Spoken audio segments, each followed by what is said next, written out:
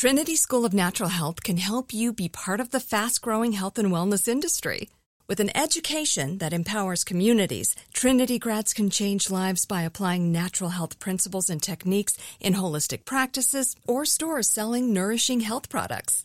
Offering 19 online programs that fit your busy schedule, you'll get training to help turn your passion into a career. Enroll today at trinityschool.org. That's trinityschool.org. When you buy Kroger brand products, you feel like you're winning. That's because they offer proven quality at lower than low prices. In fact, we guarantee that you and your family will love how Kroger brand products taste, or you get your money back. So next time you're shopping for the family, look for delicious Kroger brand products, because they'll make you all feel like you're winning. Shop now, in-store, or online. Kroger, fresh for everyone. If a new house is on your wish list in the next 5 years, grow your savings faster and experience your dreams with an Ohio Homebuyer Plus account from Kemba Financial Credit Union. A savings account specifically designed to save for a new home, where you can earn 7% APY, a $500 matching bonus, and a $1,500 mortgage closing cost credit. Learn more at Kemba.org. Offer expires March 31st, 2025. APY equals annual percentage yield. Restrictions apply. NMLS 292230. Equal housing lender. Federally insured by NCUA. This is an iHeart Original. Imagine a smoke-filled room. Like, just any smoke-filled room? No, the smoke-filled room. Ah, the smoke-filled room. That mythical place where nefarious plans are laid and conspiracies are hatched. It's 1933, and the smoke-filled room is occupied by disgruntled masters of the universe. We're talking really rich, really powerful, really white guys. Historical dudes. Yeah, and they all really dislike the president, Franklin Delano Roosevelt. They joke about getting rid of him all the time. I can almost picture them now. Yes, I hate that guy. A traitor to his class. Now, at some point, the conversation about getting rid of FDR gets real. He must go. I concur. We must plan. To the smoke-filled room. Lucius, we're already here. Ah, so we are. Looks different. Did someone paint? From iHeart Originals and School of Humans, this is Let's Start a Coup. I'm your host, Ben Bolin. And I'm your other host, Alex French. To bring you the story, we've done all the research, read the books, interviewed historians. But still, there are some big gaps in the historical record, and we'll never know exactly what happened. So in those gaps, we've had some fun. And you know what else makes it fun? The opium. Episode 1, A Basket Full of Fascists.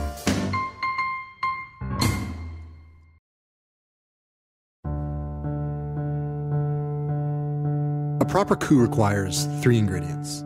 The first thing you need is a leader. But not just any kind of leader. You need a dictator. One who's actually a puppet, so that we can call the shots.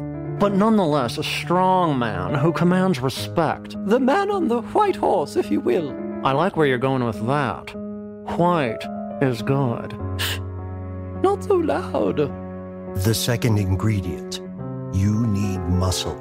And by muscle, we mean enough to march on the palace and overwhelm the guards and the Capitol Police and then any remaining pitchfork-wielding loyalists. I know some fabulous ruffians from a terrible neighborhood. No, think classier. Columns of jackbooted thugs. Oh, fabulous. Black uniform shirts with those wildly exciting armbands. The mind reels with the sartorial options. And you need a loyal commander to lead that pack of lunatics. Yes, that's right, Alex. That person might be the most important piece of the puzzle. You better make sure your top general is on your side, that their loyalty is in the right place. This is a huge deal. Wishy-washy generals, no good. Noted. Say, this reminds me of a story, an episode from American history that nobody really knows or talks about too much these days. It's a story about a plot to overthrow a sitting American president and the general who claimed that he was recruited to lead the coup. Oh, it's a total banger. It's got everything. Deceit, betrayal, dark comedy. I guess it is kind of dark in here. Well, then turn on a lamp, dummy. Oh, there you are. Our story takes place during a time in American history when fascism still had that new car smell. smack in the middle of what's called the interwar period. Those years between the First and Second World Wars, a time of social strife and political upheaval, toxicity courses through our political discourse. It felt, back then, a little bit like it does today. And here to tell us more about it is none other than a man so loathsome, so despicable, that the musical Annie has an entire song about what a tool he is. That's a true story. I don't know why everyone's calling it a Great Depression. I can't remember when I last had such a swell time. It's President Herbert Hoover, who, well, I'm just going to let him sink his own ship. America, cool it. There's only 25% unemployment. That means 75% of you are lucky enough to have jobs you hate. And so what if 90% of West Virginia and Kentucky residents suffer from malnutrition? I say, who'd want to live there anyway? Mr. Hoover. Point is, nobody is actually starving. The hobos are better fed than they have ever been. My producer's giving me a look. Was that bad? Should I not have said that? Yeah, empathy was never your strong suit, Mr. Hoover. I know, but look at the actual suit I'm wearing. It's fierce, right? While homeowners are losing their houses at a rate of $1,000 a day, you refuse to freeze foreclosures. And I bet I'd have gotten away with it if it hadn't been for that meddling electorate. Sorry, Herbs, that's just the way it goes. In November 1932, Franklin Delano Roosevelt wins the presidential election in a landslide. Well, it's his funeral. This job sucks. After his inauguration, Roosevelt calls Hang on. Are you saying it right, or am I? Is it Roosevelt or is it Roosevelt? I think they're both actually correct. I mean, I pronounce it Dickwad Delano face. Used to be president, man. Alex, go ahead. So after his inauguration, Roosevelt calls an emergency session of Congress, during which the legislative branch rubber stamps New Deal legislation aimed at jumpstarting the economy. I shall ask the Congress for the one remaining instrument to meet the crisis. It's kind of hard to understand what Roosevelt is saying, but he's essentially asking for broad executive power to fight the Depression. He says, quote, "As great is the power that would be given to me if we were in fact invaded by a foreign foe." Well, if that's what you want to do, go for it, I guess. Throughout this entire period, the idea that democracy has failed is everywhere. And there are some very powerful voices advocating for a dictatorship in the United States. Some of these people own newspapers and motion picture companies. They held government office, owned banks and huge corporations. Ideas about the brokenness of democracy were on the front pages of the paper and in the movies. These powerful people believed there had to be a better way, a new path that protected the status quo, while at the same time giving them even more power. That way was, well, fascism.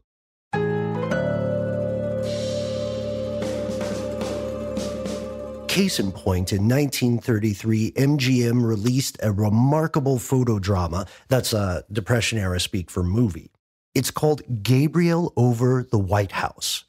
This film was financed by media magnate William Randolph Hearst, also known as the inspiration for the classic film Citizen Kane, but like in a bad way. Anyway, Hearst Media Holdings made him one of the most powerful men in the world, and he made a movie that has been mostly forgotten. But it reveals the American elite's fascistic fantasy of a strong man who could just get stuff done. Democracy be damned. In Gabriel, Walter Houston plays Judd Hammond, an American politician who has just been inaugurated as President of the United States. The film is set in 1930s America. The country is in peril. Poverty, hunger, distrust of institutions. Here's audio of a disgruntled reporter describing the climate at a press conference early in the film. My paper's indictment against the government is a staggering one. Millions of dollars are poured into new battleships. Farmers burn corn and wheat. Food is thrown away into the sea while men and women are begging for bread. What does the new administration say to this? Now, from the get-go, it's abundantly obvious that Hammond is not cut out for the job he's just won. He's part of this corrupt political machine that has led the American people into a horrific depression. Early in the film, Hammond takes a presidential limo on a high-speed joyride for some reason, and he gets into a catastrophic crash. Cut to the presidential ICU where Hammond is comatose. The prognosis is grim. Doctor, what is your opinion? I'm afraid he's beyond any human help. But then we see a tight shot of the hospital room's window, curtain fluttering in the breeze, and the room is flooded with light. It's a sign that the Archangel Gabriel has entered the chamber to take possession of the president's body. When President Hammond comes to, he is a changed man. He sits silently in his hospital bed reading and thinking. He's no longer so slick. His hair is all mussed up. It's a little bit like Bernie Sanders, honestly. Do not bring me into this. My bad, Bernie. It's a nice impression, though. You think? The point is, suddenly the fictional President Hammond is a man of principle, careful thought, and deliberate action. He makes promises that sound a lot like some of FDR's New Deal initiatives. I propose, therefore, to create an army to be known as the Army of Constructions. You will be enlisted, subject to military discipline. Later that night, at his State of the Union address, President Hammond fires his entire cabinet. Then he forces Congress to adjourn. He declares, "And if what I plan to do in the name of the people makes me a dictator, then it is a dictatorship based on Jefferson's definition of democracy. A government for the greatest good of the greatest number." He broadcast his plans. He's going to stop foreclosures. He's going to protect people's money in banks. I propose immediately to give direct aid to the 55 million American people who depend entirely upon agriculture, without whose prosperity there can be no real prosperity in the United States. And all of these things that President Hammond decrees, he makes them happen. To hell with checks and balances. He's here to cut past the red tape. He's getting stuff done. He's become an FDR-flavored dictator. But a dictator who does some good things is still a dictator. He's consolidated power, but in the movie you don't see the nasty business that goes along with taking complete control of a nation. It's Hollywood selling soft-core fascism. Boom, love it. But what does that mean exactly? Fascism. I mean, more importantly, what did fascism mean during the interwar period? It's a cottage industry, to answer this question. Whole books have been written and vibrantly disagreed with by other scholars of fascism, just to get to the question of a definition. That's Richard Steigman Gall. He's a writer and associate history professor at Kent State. He's written a bunch, and spectacularly, on this topic. Steigman Gall defines fascism as a hyper-nationalist, violent movement committed to the restoration of national greatness and the belief that extra-legal means are required to restore that national greatness. Let's break that down a bit. Steigman Gall says fascists are hyper-nationalists. They believe their nation is superior, and they must stop at nothing to advance and protect their version of it. They welcome violence. They're also, importantly, anti-communist. And the last thing. Fascism insists that the legal state has been seized by people who don't belong there. In fact, Steigman Gall says, there's a good argument to be made that fascism is an American creation. That it first took shape right after the Civil War, when a bunch of Confederate soldiers established a little something called the Ku Klux Klan. The KKK believed that the triumph of the Union over the Confederacy and the triumph of electoral equality for newly freed African Americans is a destruction of the real America, right? And so they're willing to go to extra legal lengths, murder, terror, to regain their own supremacy. In other words, the government isn't serving my interests, so I'm going to force it to by any means necessary. You know, drain the swamp. The interwar period was a time when thousands of Americans, dozens of extremist groups, media personalities, and politicians, they all believed that democracy had failed. They felt like things had gotten so bad that the time had come to try something different. They wanted a dictator. After the break, we join a roving mob of disgruntled soldiers as they occupy the nation's capital. And we meet the Generalissimo, a hard-eyed, awesome-named jarhead who's traveled the world and has exactly no tolerance for tomfoolery. A legend in his time, a bigot's bigot, Major, General, Smedley, Darlington, Butler.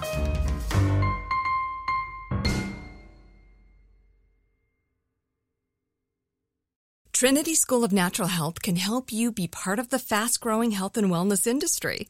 With an education that empowers communities, Trinity grads can change lives by applying natural health principles and techniques in holistic practices or stores selling nourishing health products.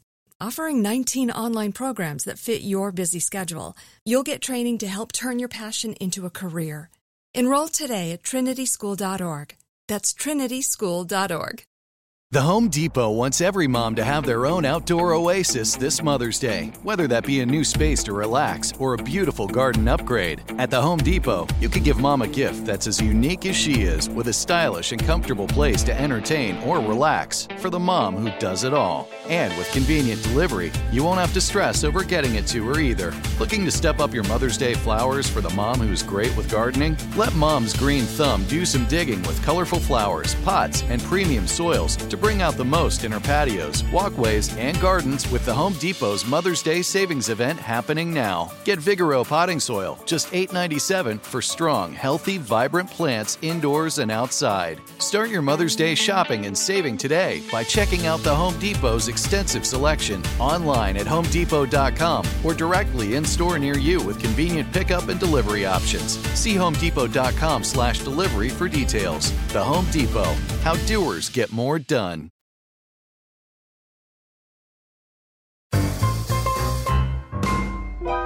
Okay, so I know we said we'd introduce you to Smedley, but not quite yet.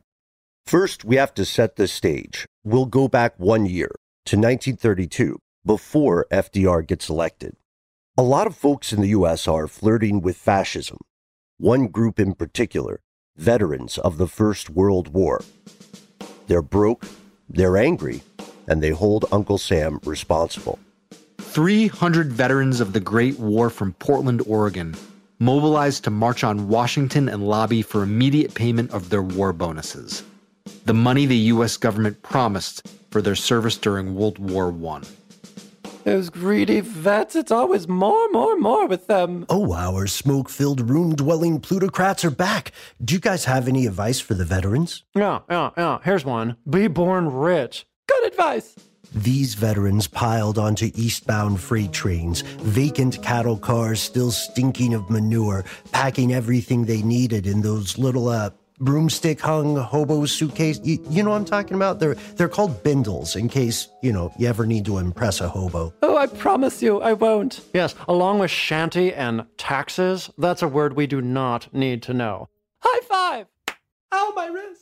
They call themselves the Bonus Expeditionary Force, the BEF, a callback to the American Expeditionary Force that landed in France. As word of the BEF spreads, veterans from every corner of the country pack up their families and head for the capital.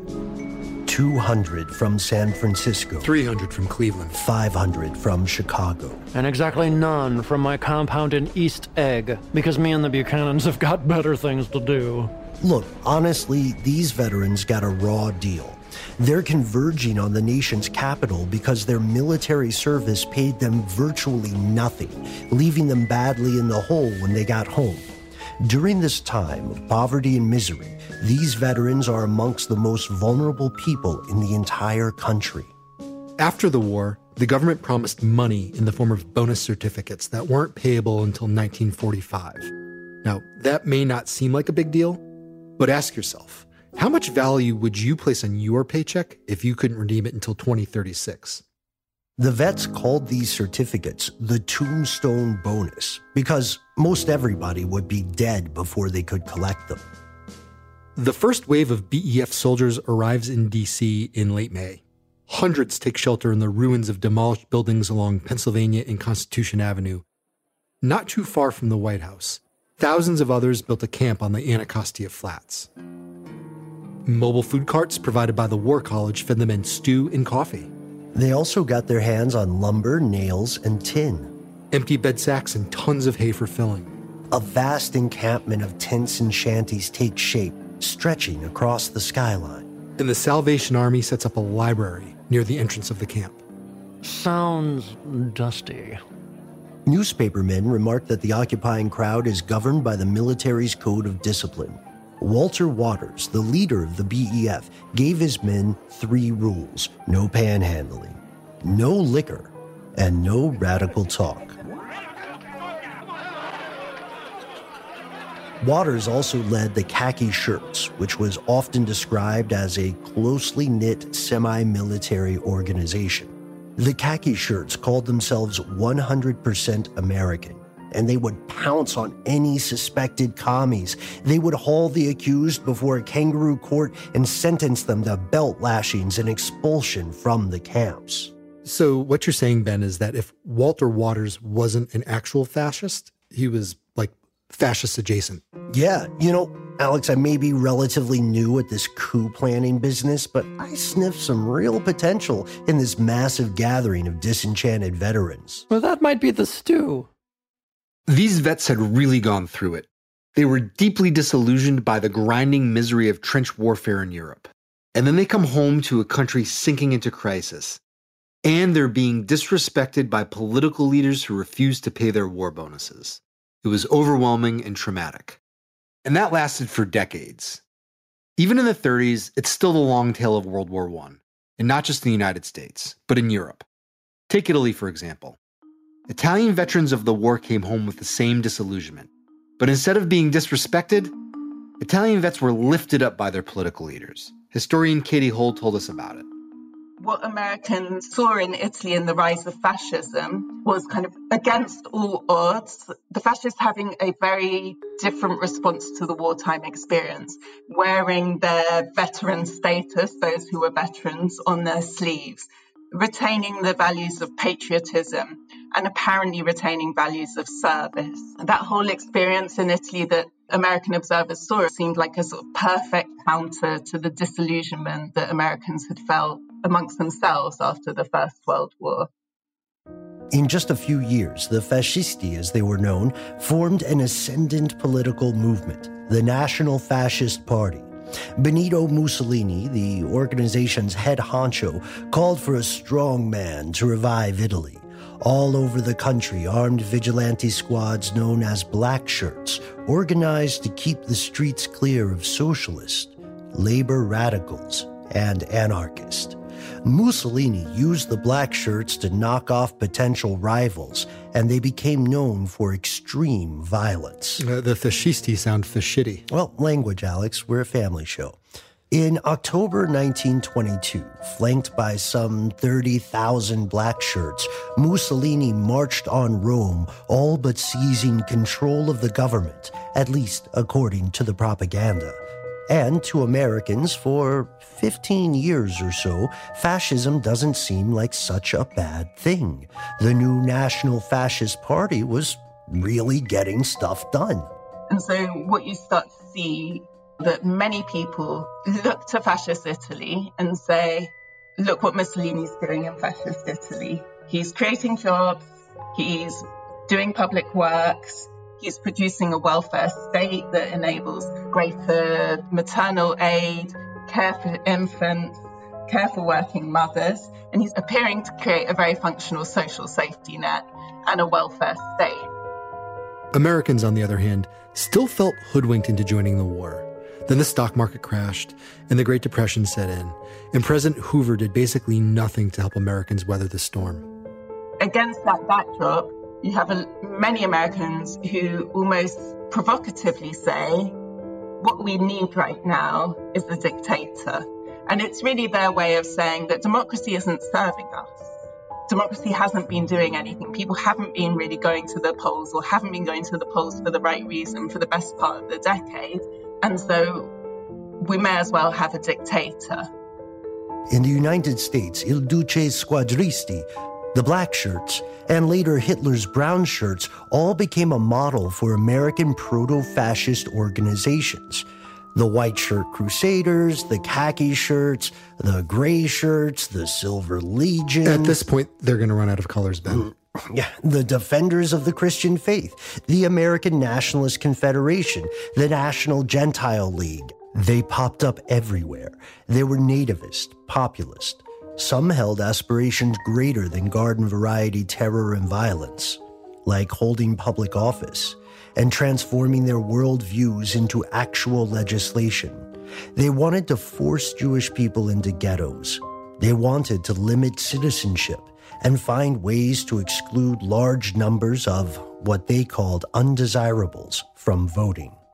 For example, the Black Legion, a night-riding terror organization, emerged from the Midwest, spinning out of a KKK security force. They attracted members who didn't believe the Klan's methods were extreme enough. What? Yeah, I know, right? And these weren't just civilians. This group was rumored to include veterans, police chiefs, a city councilman, even officials from the Department of Justice.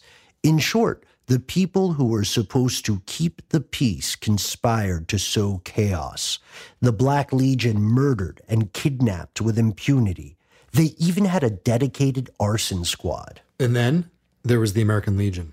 Oh, by American Legion, Alex, do you mean the old guys with the wood-paneled clubhouses who sometimes sponsor Little League teams? Yeah, very different organization back then. Huh. No discussion of American fascism in the interwar period is complete without a discussion of the American Legion. Most of the historians we spoke with about fascism pointed to the American Legion as being a close cousin of Italy's black shirts. Here's historian Richard Steigman-Gall again. The idea is, so many men have sacrificed for the nation. We should found an organization that is designed to represent their interests. And the American Legion's various flirtations with fascism already are a huge instance in which soldiers, or perhaps more accurately, ex-soldiers, find themselves drawn to fascism. I mean, you've got very explicit and open proclamations by the American Legion itself that, quote unquote, we are the American Squadristi, named, of course, after Mussolini's black-shirted vigilantes. The American Legion were such fans of Mussolini that they invited him to speak at their convention in 1923. He declined. Now, these American Legion guys weren't all talk either. The Legion practiced an aggressive anti-communist vigilantism. In 1919, in Centralia, Washington, there was this notorious street battle between the American Legion and members of a far-left labor activism group called the Industrial Workers of the World, also known as the Wobblies.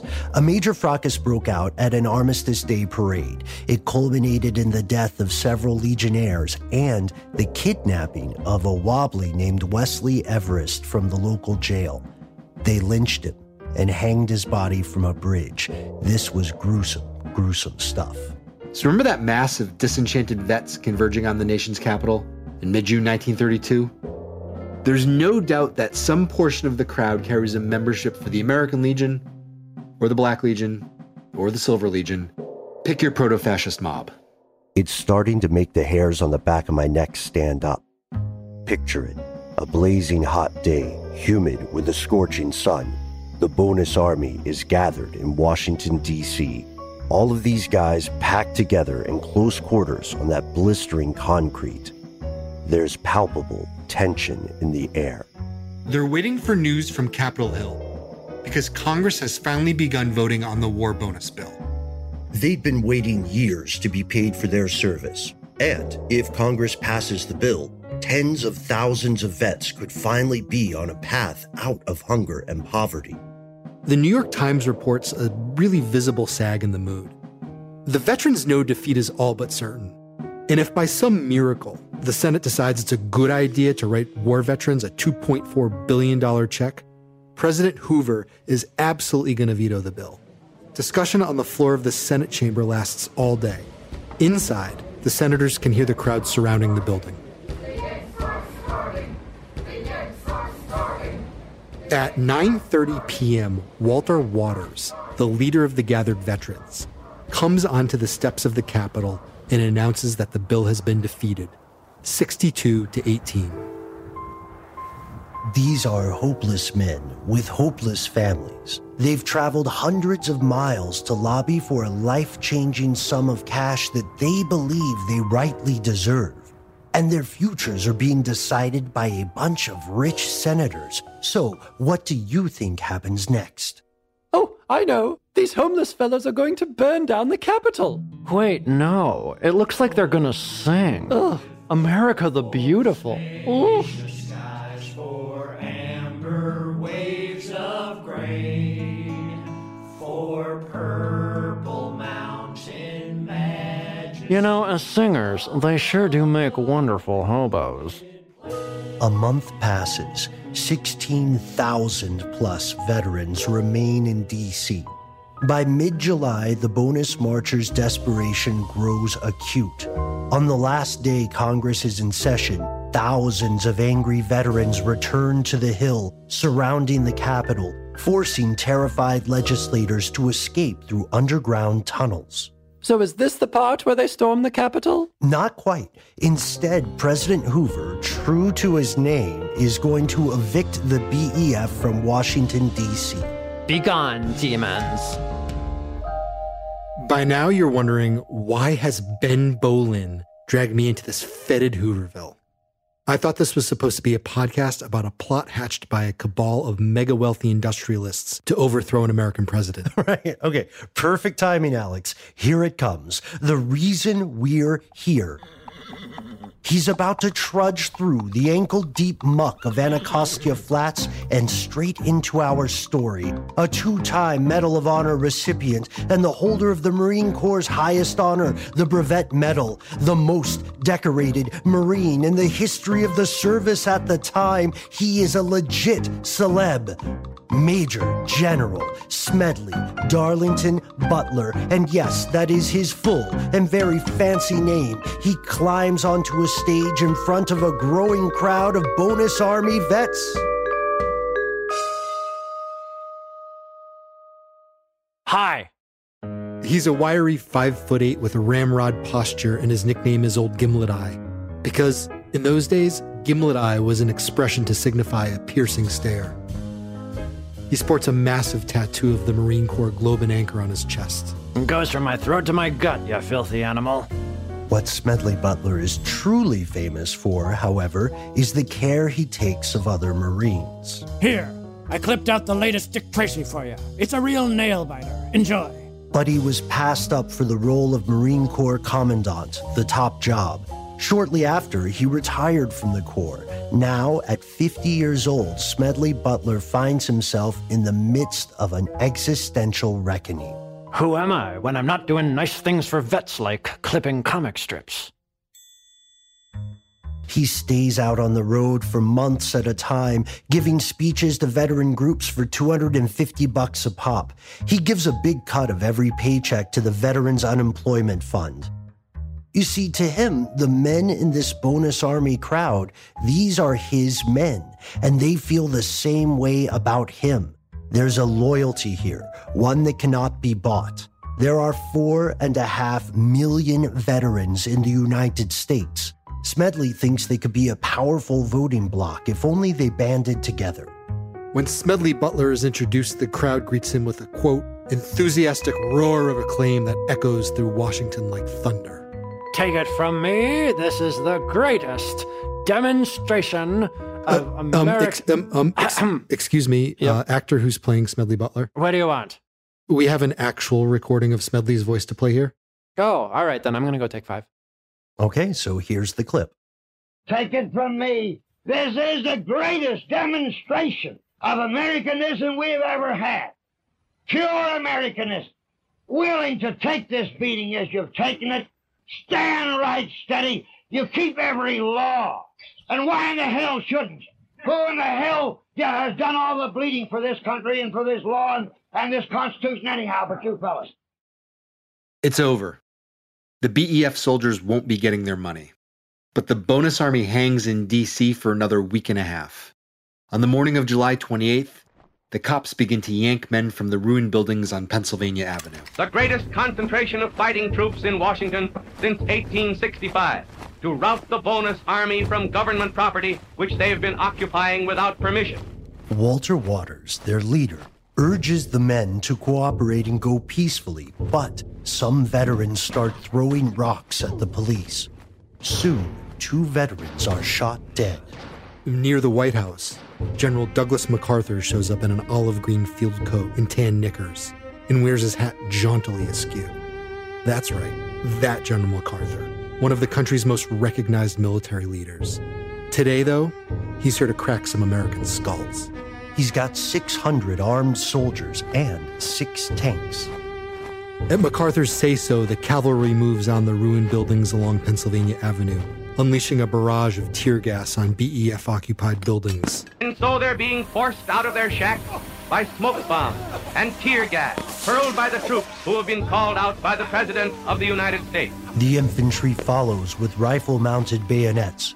BEF soldiers put up a fight, but not much of one. In the evening, having won the first battle, MacArthur directs his troops to torch every tent in the BEF camp. It's a spectacle unparalleled in the history of the country. A day of bloodshed and riot, reminiscent of actual conditions in France in 17. President Hoover watches all of this. He sees the fires burn from a White House window, and then he goes to bed. The light from those tents is so bright, you guys. But not to worry, I got my eye mask. Made of kittens, night. The violence leaves at least 2 veterans dead, and at least 2 more veterans severely injured with gunshot wounds. Dozens more are hospitalized with concussions, burns, and gashes. People are wounded by bricks and hatchets. The wife of a veteran from Dallas is run over by a cavalry horse. A 14-year-old boy is treated for serious saber wounds. He's not the only one. Gradually, the bonus army realizes that they'd better be good, and a general retreat begins. Thousands of vets hobble away from the nation's capital to Johnstown, Pennsylvania, to regroup. At Johnstown, the 9,000 bonus seekers immediately threw up tents and shacks for themselves and families. Beaten down, but unwilling to accept defeat, the BEF once again asked Major General Smedley Butler to take command, at least according to the newspapers. While the scenes of MacArthur's soldiers gassing and burning Great War veterans sicken Smedley, he just tells the paper the BEF men should return to their homes. Major General Smedley Butler is, however, far less reticent about attacking President Herbert Hoover. God, Smedley Butler, leave me alone. I don't come to your encampment and tell your veterans what to do.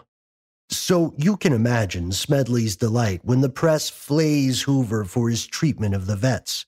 Even the Washington Daily News, sort of the Newsmax of its day, writes, What a pitiful spectacle. If the army must be called out to make war on unarmed citizens, this is no longer America.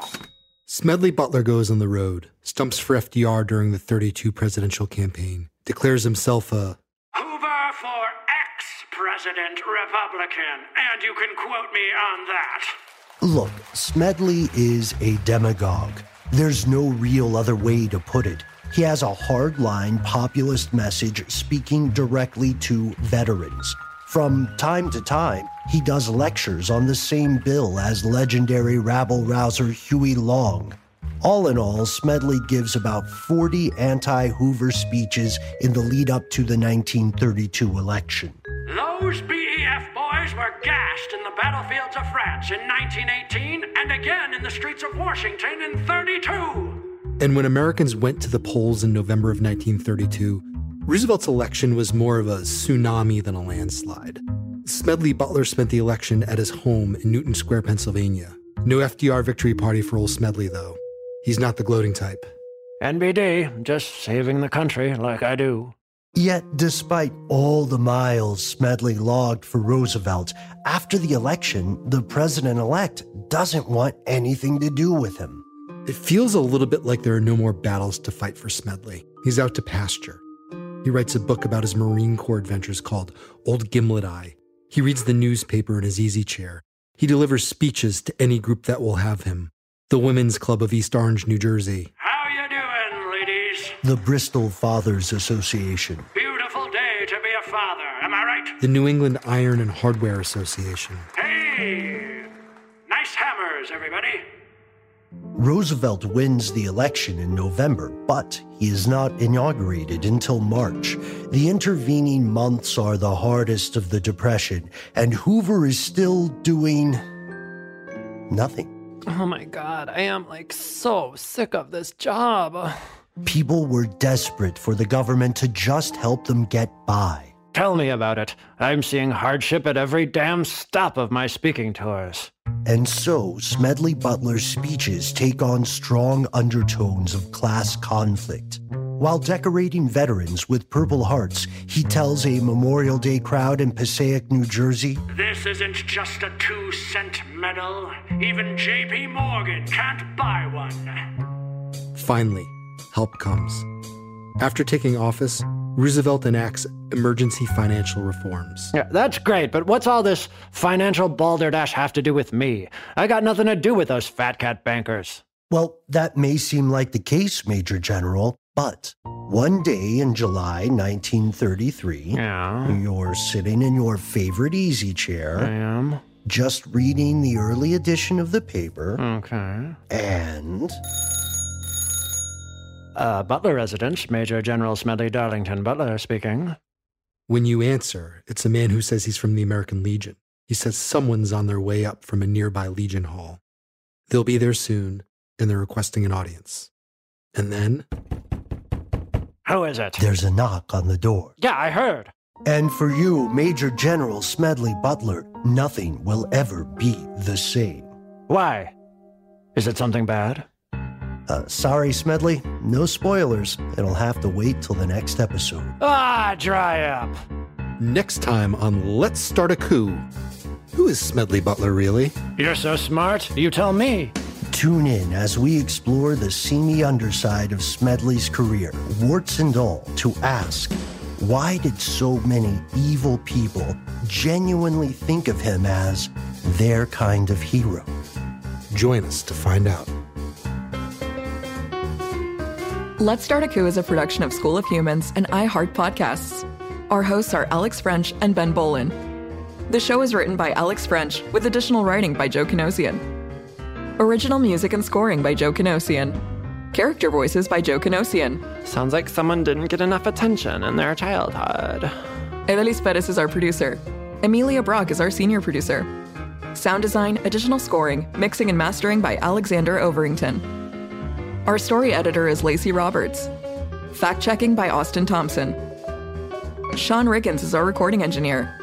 Recorded at Tune Welders in Atlanta, Georgia. Executive producers are Jason English, Virginia Prescott, Brandon Barr, and Elsie Crowley. Special thanks to Ethan Trex and Adam Overett.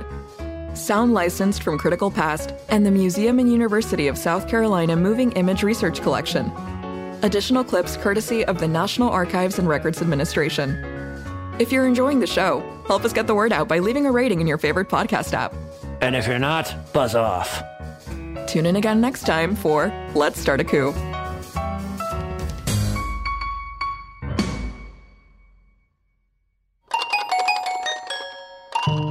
School of Humans. Trinity School of Natural Health can help you be part of the fast-growing health and wellness industry. With an education that empowers communities, Trinity grads can change lives by applying natural health principles and techniques in holistic practices or stores selling nourishing health products. Offering 19 online programs that fit your busy schedule, you'll get training to help turn your passion into a career. Enroll today at trinityschool.org. That's trinityschool.org. If a new house is on your wish list in the next 5 years, grow your savings faster and experience your dreams with an Ohio Homebuyer Plus account from Kemba Financial Credit Union. A savings account specifically designed to save for a new home where you can earn 7% APY, a $500 matching bonus, and a $1,500 mortgage closing cost credit. Learn more at Kemba.org. Offer expires March 31st, 2025. APY equals annual percentage yield. Restrictions apply. NMLS 292230. Equal housing lender. Federally insured by NCUA. Live Nation presents Concert Week. Now through May 14th, get $25 tickets to over 5,000 shows. That's up to 75% off a summer full of your favorite artists like 21 Savage, Alanis Morissette, Cage the Elephant, Celeste Barber, Dierks Bentley, Fade, Hootie and the Blowfish, Janet Jackson, Kids Bop Kids, Meghan Trainor, Peso Pluma, Sarah McLachlan. Get tickets to more than 5,000 summer shows for just $25. Until now through May 14th. Visit livenation.com/concertweek to learn more and plan your summer with Sean Paul, Sum 41, 30 Seconds to Mars, and Two Door Cinema Club.